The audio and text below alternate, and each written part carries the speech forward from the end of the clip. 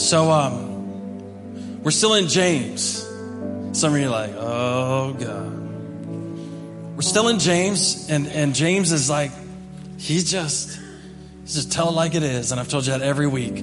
I told first service, if you're coming this week, we're just walking through James. I'm not.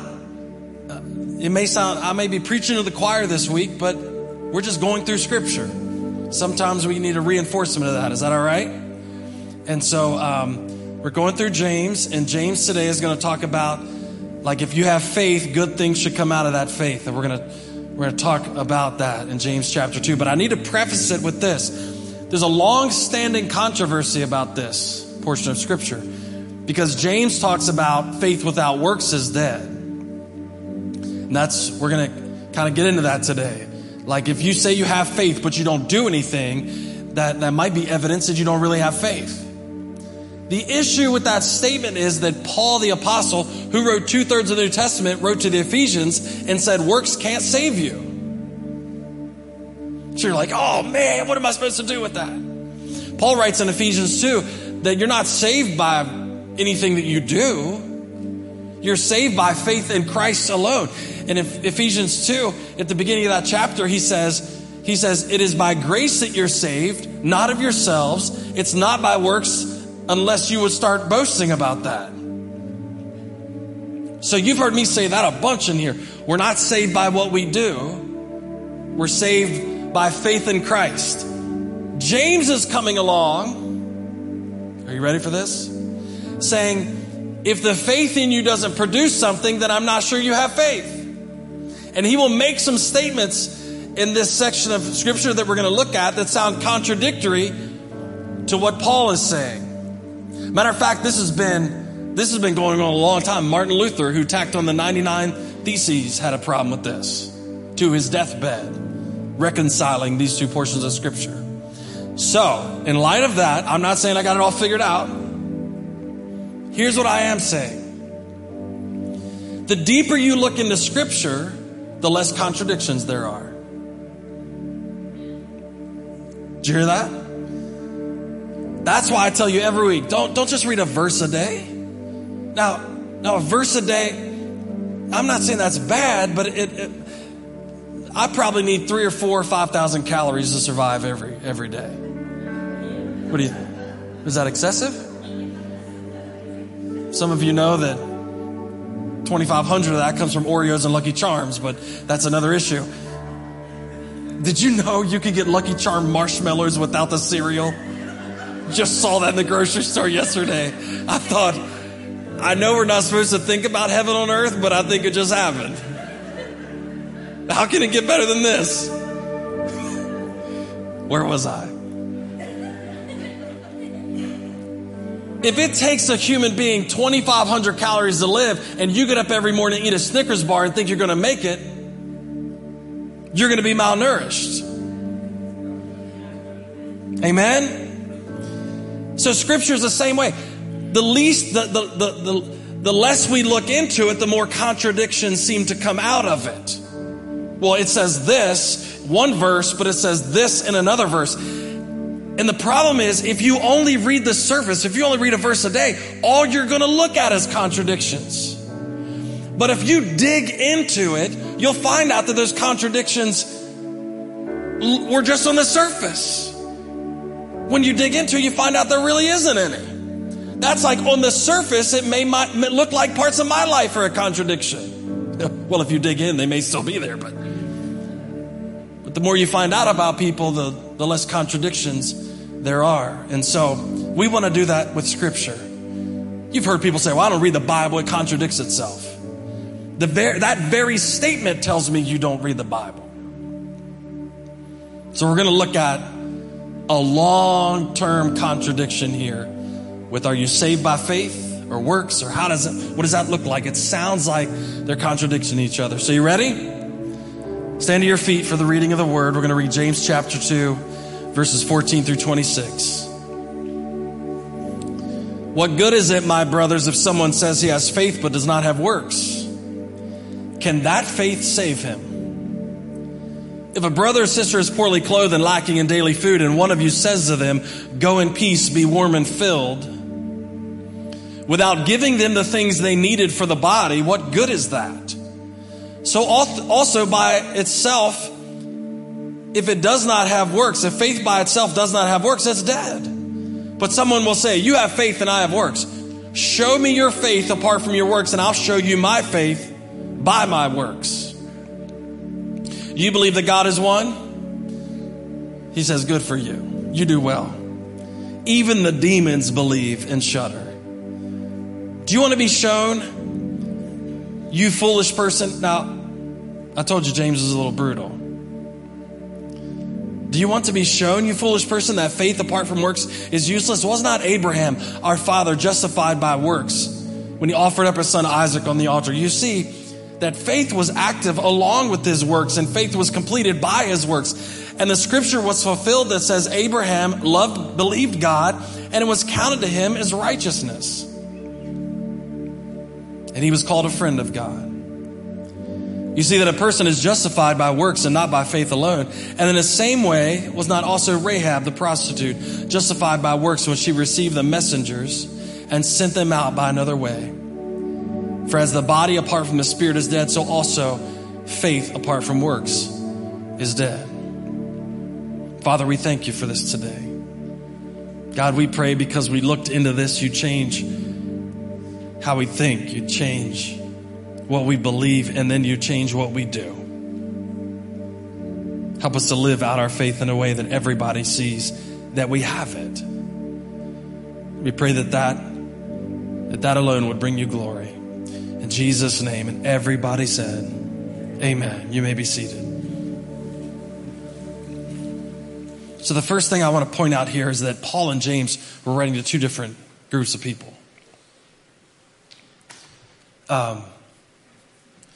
Paul is writing to the Ephesians, and he's addressing the idea that you can't work your way into salvation. You hear me say that all the time. We quote Ephesians all the time.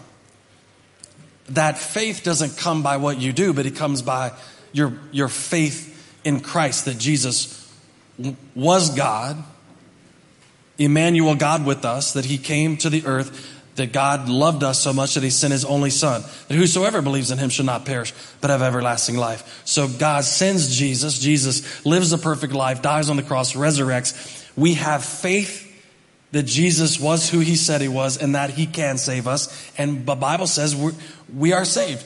If you are faithful to confess your sins, he is faithful and just to forgive you of those sins. So we are saved. Paul is writing to a group of people emphasizing the fact that you can't be saved by what you do. We're on the same page. That you working enough, giving enough, doing enough of the right things, that outside of faith in Christ cannot get you to heaven. You cannot be good enough to get to heaven. Only by the blood of Jesus. Amen? All right, Paul is addressing that when he writes to the Ephesians. James is actually addressing a different thing. James is writing to Jewish believers that just believe they can sit around and say, well, I believe. And James says, do you now? So James is actually addressing the exact opposite of what Paul's addressing. Paul's addressing people who are trying to work themselves into heaven. James is trying to address people who think they can just believe and not do anything about it. It's kind of like, well, who's your favorite sports team? Well, the Washington Nationals. Well, do you have a t-shirt? No. You got a hat? No. You ever been to a game? No. You ever watched a game on TV? No. You're a huge fan. Now, I'm a fan of whoever's winning. I know some of you diehard people with stickers on your bumpers hate me, but it's easier that way. I don't get let down as much as you do. When they win 2 years in a row, I'm like, oh, this is awesome. I don't have to change hats. James starts it out with a couple questions. This whole premise, this idea that he's constructing, starting in verse 14, he says, what good is it, my brothers, If someone says he has faith but doesn't have works, and can that faith save him? What good is it? We're going to start out with that right there. What good is it? What good is it? I think every Christian should ask themselves that periodically. What good is it? James starts this argument out. He says, what good is it if you say you have faith, but nothing is produced by that faith? What good is that? Starting out. And is that a faith that can actually save you? He likes to stir the pot. James asks these two questions to start this whole topic. Now, remember that James had just wrapped up his thoughts on preferential treatment. We talked about that last week. He said when a rich guy comes into your meeting and you set him in the front seat and then a poor guy with shabby clothes on, you make him sit at your feet. That's not how the gospel works. That's not faith. That's not loving people the way Christ loved people. And we talked about that last week. But if you go back further than that, he's talking about trials and how faith works out in your trials. And you start to see this kind of theme where he's saying, listen, this is what it looks like. This is what it looks like. This is what it looks like. This is what it looks like. And how do you know what faith looks like? How do you know what faith looks like is when people live it out. Amen. So now he gets to chapter 2, verse 14, and he says, hey, there's some of you that are saying that you don't have to do anything. There were some pious Jews who just thought, well, I say I can tell people that I have faith in God, and then somebody else can do the changing. Because after all I have to do is have faith. Now, in our modern day deal, I don't know where you fall in line with this, but the word of faith, preachers and the name it, claim it, all that stuff, it's almost like all I have to do is just believe it and wink my eyes. Like, anybody remember I Dream of Jeannie? Didn't she do it?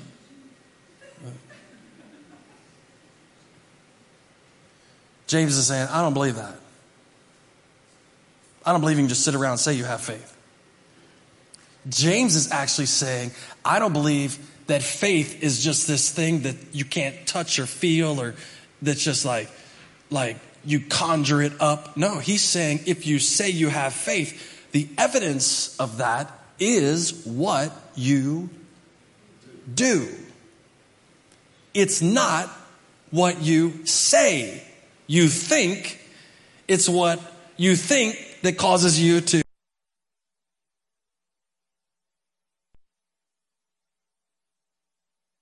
produce anything. What good is that at all? And he's telling them throughout the beginning of James, don't have preferential treatment. What is that? That's walking out your faith. He's saying, when you're in a trial, don't freak out. Be joyous in the middle of a trial. What's that? That my attitude in the middle of a trial is a result of my faith. So what I am doing is still proving out what I believe. Amen? So James is not really changing his train of thought here. It's just this one after another. He is talking about this is the way we should live. And when we live this way, it proves things out. You remember he said, you have to be careful. If you got to look intently at the word of God and it will change you, because if not, it's like a man. Do you remember what he said? We've been talking about it every week. It's like somebody looking in the mirror and walking away and forgetting who they are. So he's still on it. If you walk away and you say you have faith and you walk away and don't do anything, that faith doesn't produce anything in you, then I'm going to question whether it's real. You can't just proclaim that you believe and then not do anything about it. So we should occasionally ask ourselves a question. What good is it? Ask yourself the last month, what good has my faith been? What good is it? The internalization of Scripture should absolutely change us when we look intently into the Word. It always changes us. God's grace and mercy should change us every time. And here's the way I started thinking about this. Anybody dating in here? You don't have to raise your hand, but I'm looking at you. I pick on married people all the time. Anybody dating or want to date or anything like that? Watch this. Ladies, listen up. Listen up. I'm going to tell you how you know you should ditch a man in 30 seconds. Everybody listening? Okay, watch this.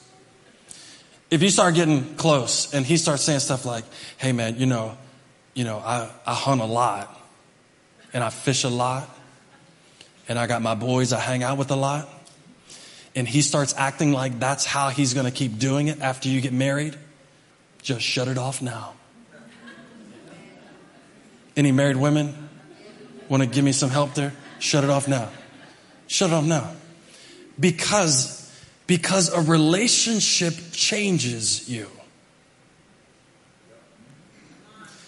Now, gentlemen, listen to me. Don't shoot me yet. I didn't say you couldn't go fishing. I didn't say you couldn't go hunting. Ladies, listen. He's going to go fishing and hunting. What I'm saying is that I had this idea when I first got married that she's just coming along with me. I thought we could have an understanding that we could be together, but I still get to do whatever I want. Wouldn't that be the perfect marriage? Wow. Wow. But here's what I found out. When we got into a relationship, it ended up changing me. Because it was a real relationship. Amen? Not because, listen to me, not because she was like, oh no, you won't. No. But because I loved her. You see where I'm going with that? I sometimes willfully, changed because I loved her. I changed because I wanted her to know I loved her. I changed because I wanted her to know this relationship was real. Now, watch this. This is where Paul and James are saying the same thing. Watch this. James is saying after you get into the relationship, you should be changed. Paul is saying you can't change before you get into the relationship. Oh, so watch this. I didn't change when we first met. She liked me the way I was. Yeah. Huh? Is that true? So I remember we both worked at the Bon-Ton. I don't know if you remember that story back then. All of you are chuckling like, man, that was like 30 years ago. Almost. It's getting close. I used to put on more cologne. It was crazy. Every time I walked by the free cologne counter, it's like, just like a fire extinguisher. They said they could smell me from the back from receiving. Evidently, she loved it. Loved it. That's my man. All the way in the back.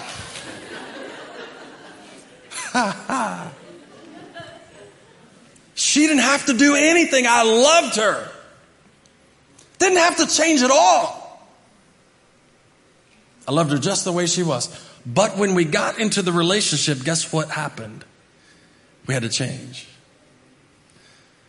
Because when we were just dating, I could still do whatever. I still, wasn't a big deal. We got married. We started having kids. Are you going to dump me with 3 kids and go fishing? No, I wasn't even thinking about that. No, wasn't even thinking about that. You see where I'm going with that? Paul says you can't be saved by works. She didn't love me because I was doing anything different. She loved me because of who I was at the beginning. James says that faith has to change you then. After you get in the relationship, that faith has to change you into something else. Once we got it, I am way different 24 years later than I'll eat onions now. Forget it. That's proof right there that I love her.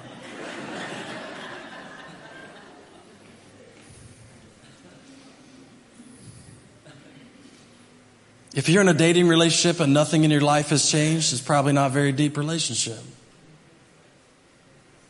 If you've been married 3 years and nothing has changed, it's probably not that deep.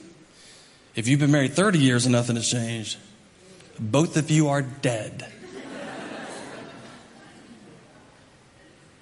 It would be absurd to tell someone you love them with all your heart, but not adjust your lifestyle to accommodate them. The love is proven out, not only what you say, but what you do as well. I can't just tell my wife I love her every day and ignore her all day. I can't wake up in the morning and say, I love you, you're beautiful, and then ignore her the rest of the day and say, hey, I told you this morning. It should be enough. Go on fishing. So James says, what good is it? If you claim to have faith, if you claim to have this relationship with the Creator, and yet it's not changed anything in you, what good is that faith?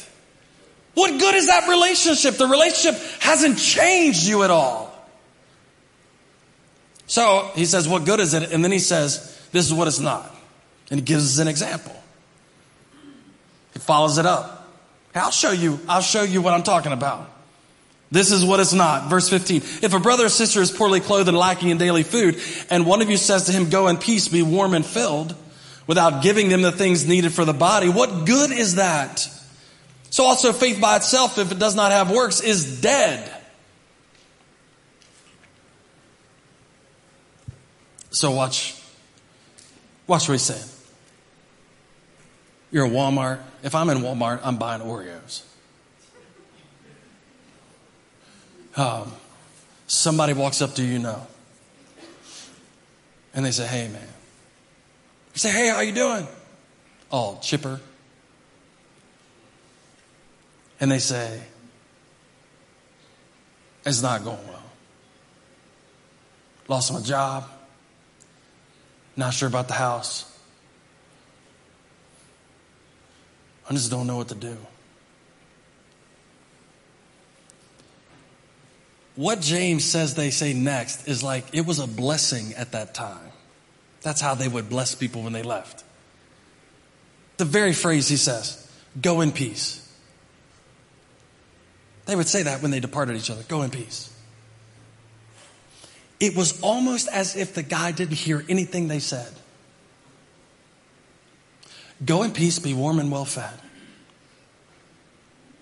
But I just told you I couldn't even buy food. I just told you that I didn't have clothes to wear. I just told you that I lost my job and I don't know about our house. I just told, hey man, blessings. We'll be praying for you. You know, God provided for me. It's crazy. James is saying, if you can walk away from that, come on. We're just reading through James. Don't hate the messenger. He said, if you can just walk away saying, hey, we'll pray for you.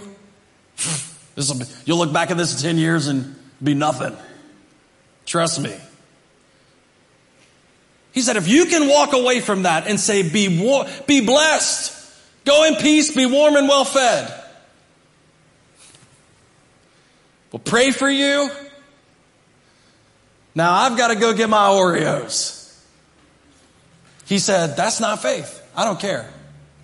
Now, can I dig into that a little bit? Because here's what I think happens. How many of you have already planned out how your money's going to be spent? Come on.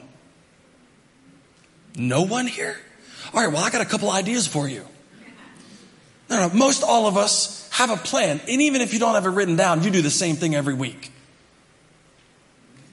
So whether you have it written down or not, that's the plan. Amen? So we spend our money the way we spend our money. Here's the problem. When people need something, they didn't really call you about your spending plan. They didn't say, hey, could you work me in 2 months and work it into your budget that in 2 months I'm going to lose my job and I need you to help me in 2 months. And we're going to run into each other at Walmart and you're going to ask me how I'm doing. As soon as I start talking, you're going to wish you had never asked. That's not the way it works, is it? Because just like you, I have already planned what I'm going to spend that money on. And I'm getting ready to go on a fishing trip. And I'm ordering fishing equipment. There's 26 other guys here who should say amen about that. Give me some support. I'm catching the stinky eye over here. So I've already planned. What happens is I bump into somebody that says, hey, I need help. And so you know what runs through my mind? Can I just be transparent with you? What runs through my mind is, Lord, if I take what I had already planned to spend and I give it to them, then I'm not going to have that. Oh, I'm the only one. You're going to leave me hanging out there like that. I'm the only one thinks that way. All of you are full of faith. You're just like, Lord, I know you provide a boatload of fishing equipment if I just help these people. You think the same way I do. Listen, I already planned on that. God would surely not ask me to not spend the money on the fishing trip. That's not what he's asking. No. What is he asking? He's asking me to step out in faith and believe that the money I have could help them and that he can provide through me for them, and then he could provide for me. Amen? So James is saying, when you bump into somebody like that and you have the opportunity and the means by which to do it, and you say, be blessed, stay warm and well fed, and just walk away and go get the Oreos, he said, I'm going to question how much faith you have.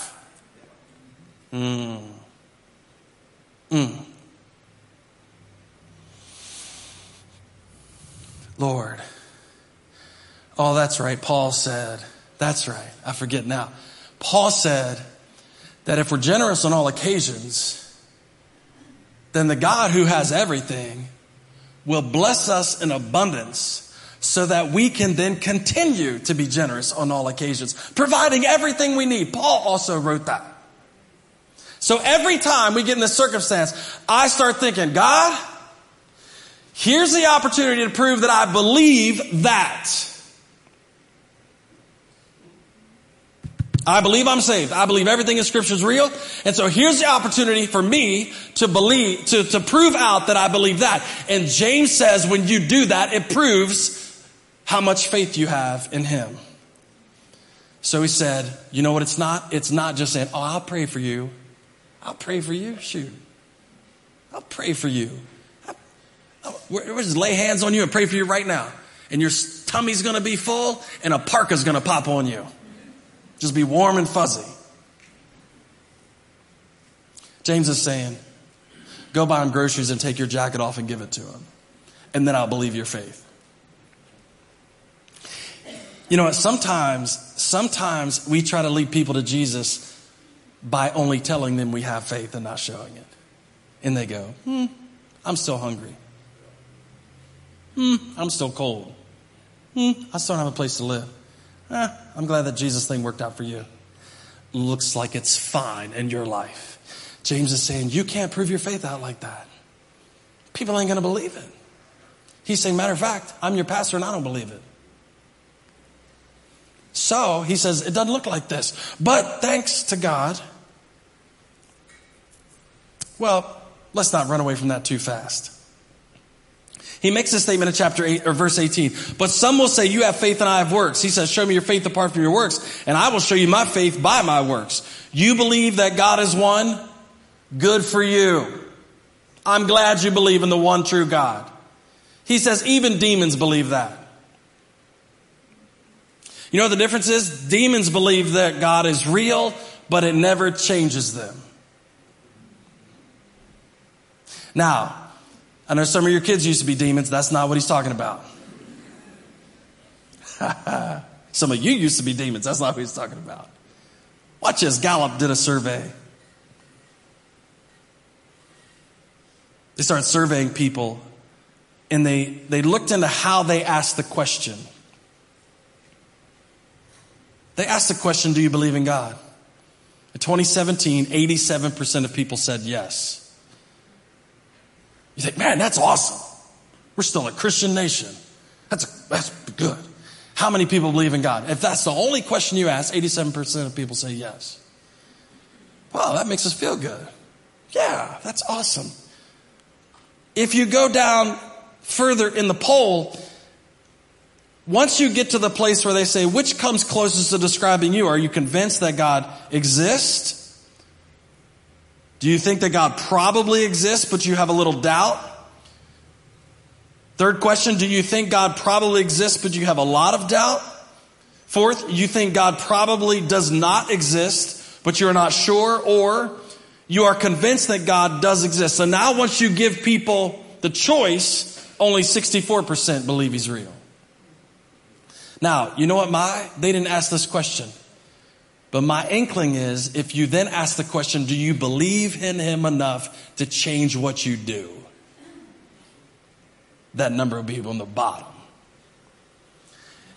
James is saying, look, if you believe that God is real, good for you. Just believing there's a God doesn't change anybody. Most of the people that you walk around believe there's a God, but that doesn't prove out that there's any faith in their life. That doesn't prove out that they've been saved from their sins, been forgiven. That doesn't prove anything. He said the only way you're going to see that is by what they do. Amen? And so he makes this statement. Also, you believe in God? Good for you. Demons believe in God and shudder. They don't have a life-changing experience. They don't have anything to show for it. They believe God is real. Of course they do. Anybody with a peanut for a brain believes God is real. He says the problem is that's not life-changing, just believing in something. I believe in the tooth fairy. I'm not going to blow it. So he said, this is what it's not. It's not just belief. It's not just saying you have faith and walking away from people in need. But then he says, this is what it is. Verse 20, do you want to be shown? I told you he's a little brutal. You foolish person, that faith apart from works is useless. Was not Abraham our father justified by works when he offered up his son Isaac on the altar? You see that faith was active along with his works, and faith was completed by his works. And the scripture was fulfilled that says Abraham believed in God, and it was counted to him as righteousness, and he was called a friend of God. You see that a person is justified by works, not by faith alone. And in the same way, he was not also the Rahab the prostitute justified by works when she received the messengers that sent them out by another way? So James says, you want an example of faith, of how faith is proven out by your works? He says, Abraham and Rahab.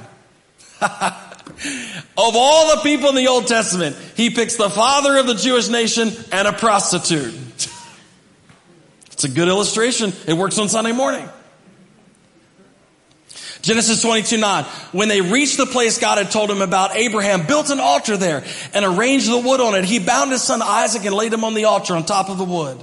Then he reached out his hand and took the knife to slay his son. But the angel of the Lord called out to him from heaven, Abraham! He said, here I am.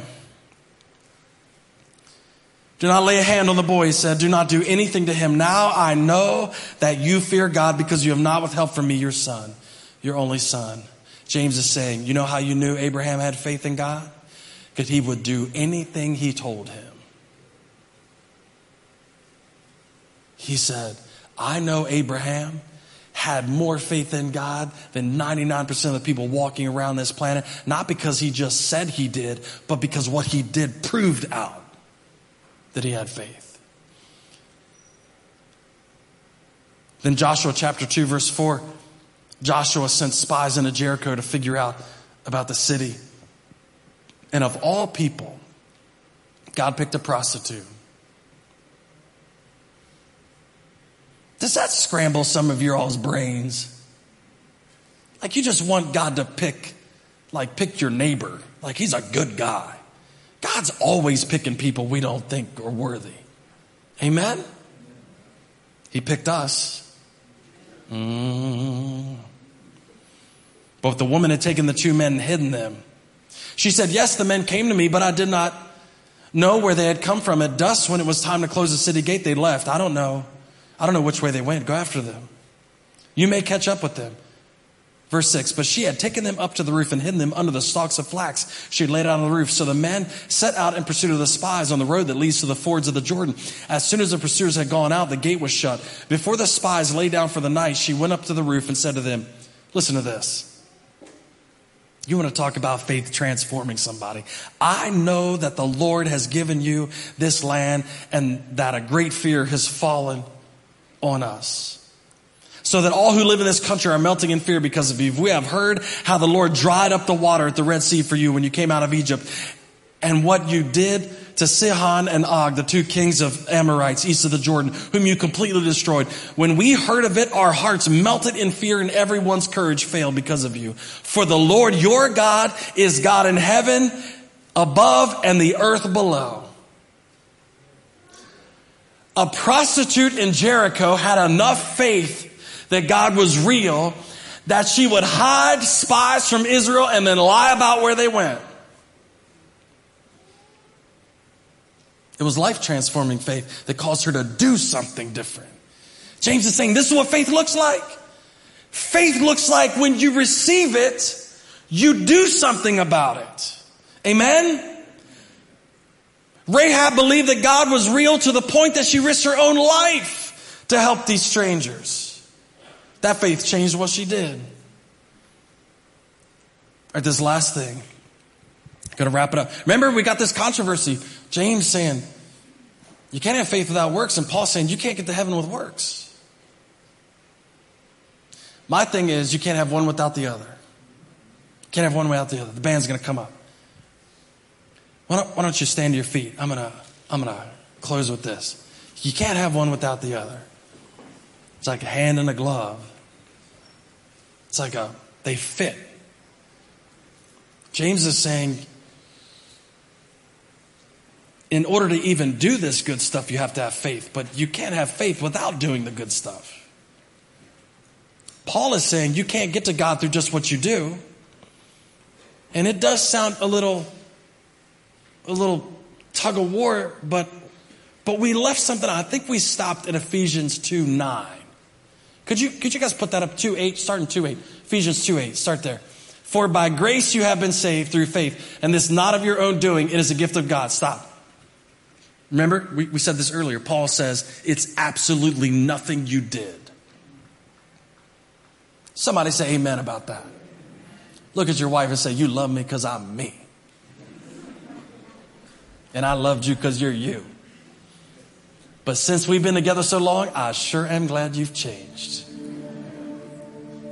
So watch this. Some of you are like, still waiting. We're going to get there. Ephesians 2:8. So for grace you've been saved through faith, and this is not of your own doing, it is a gift of God. Go to verse 9. Not a result of works, so that no one may boast. Don't you dare brag about it. God saved you. God pulled you up, the old hymn, out of the miry clay and set your feet on a rock. He delivered you. He set you free. You were bound for destruction and bound for judgment apart from him. And Paul said, he's the one that lifted you up, and you have nothing to brag about. James is not contradicting that. But if you read 8 and 9, you'll think you can just sit down and go, hey, he saved me. I'm good. I'm good. But one of my favorite scriptures in the Bible is Ephesians 2:10. So you got to read 8, 9, and 10. And then there is no contradiction with James. So watch what happens. For we are God's workmanship. We are his workmanship, created in Christ Jesus to do.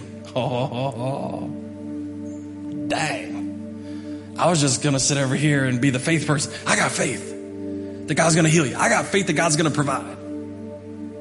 No, he says we were created in Christ Jesus for good works, which God prepared beforehand that we should walk in them. You can't have one without the other. Even Paul said you couldn't have one without the other. He said you come to saving faith through the grace of Jesus. That's the only way you can get there. But once you get there, he has planned out from the foundation of the world the good works that you will perform after you believe in him. So watch this. When you run into somebody at Walmart and you'd already planned to spend that money on Oreos, and they came to you and said they couldn't afford their electric bill, and you said, oh man, I got a whole basket full of Oreos I'm going to do with this. This is him planning it out. So you have to look at every encounter now as the good work that he planned out in advance for you to do. How are you going to prove your faith? He said he's going to give you a chance all the time. He said he prepared in advance for you to be able to do good works. So what I constantly have to remind myself is this is not an inconvenience for me. This is a chance for me to complete what God set me on the earth to do. Amen? This is not, oh my goodness, they're calling again. Oh my goodness, I can't believe it. Oh, we were planning on doing this and planning on doing that. No, God knew you were planning on it, but he planned on this. And what he planned on was for you to do the good thing and then watch how he takes care of you. Because Paul also wrote that he would never let you go without as long as you were continually generous. As long as you step up to the plate and do the good works that he planned for you to do, James says it'll prove out everything that you believe. And by the way, it'll prove to everyone else that Jesus is real. So when we walk out these doors and we say, man, Jesus saved me.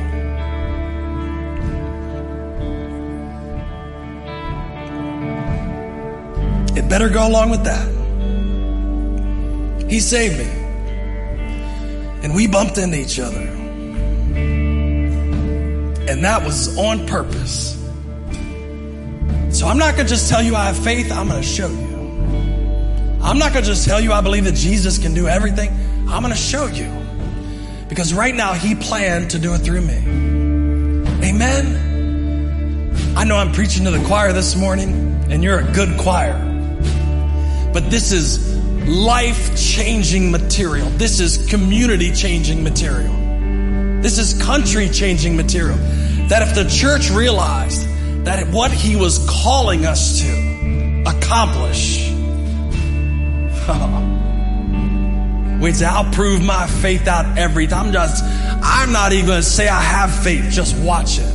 And let people around us, without even telling them, see how good he is. Amen. Come on, let's pray that way. Father, we thank you today. You've been so good to us. You have indeed saved us, God. Through nothing we could do on our own. But that salvation has called us to a great thing. It's called us to a great work. And Lord, this relationship is changing us minute by minute. And we pray, Lord, that we'd live this thing out in a way that nobody would ever question, that we'd never have to say, that we'd never have to defend ourselves, but they'd see how much of you is in us on a daily basis. We ask you once again to change us today, Lord. Keep our mind fixed on you. And Lord, when those good works pop up in front of us that you have already prepared, we pray that we do them without even questioning, proving what we believe. In Jesus' mighty name we pray. Come on, give him praise and honor this morning. He's good. Amen. Hey, listen, encourage somebody as you leave and look for those things all week this week. And we'll see you back here next week.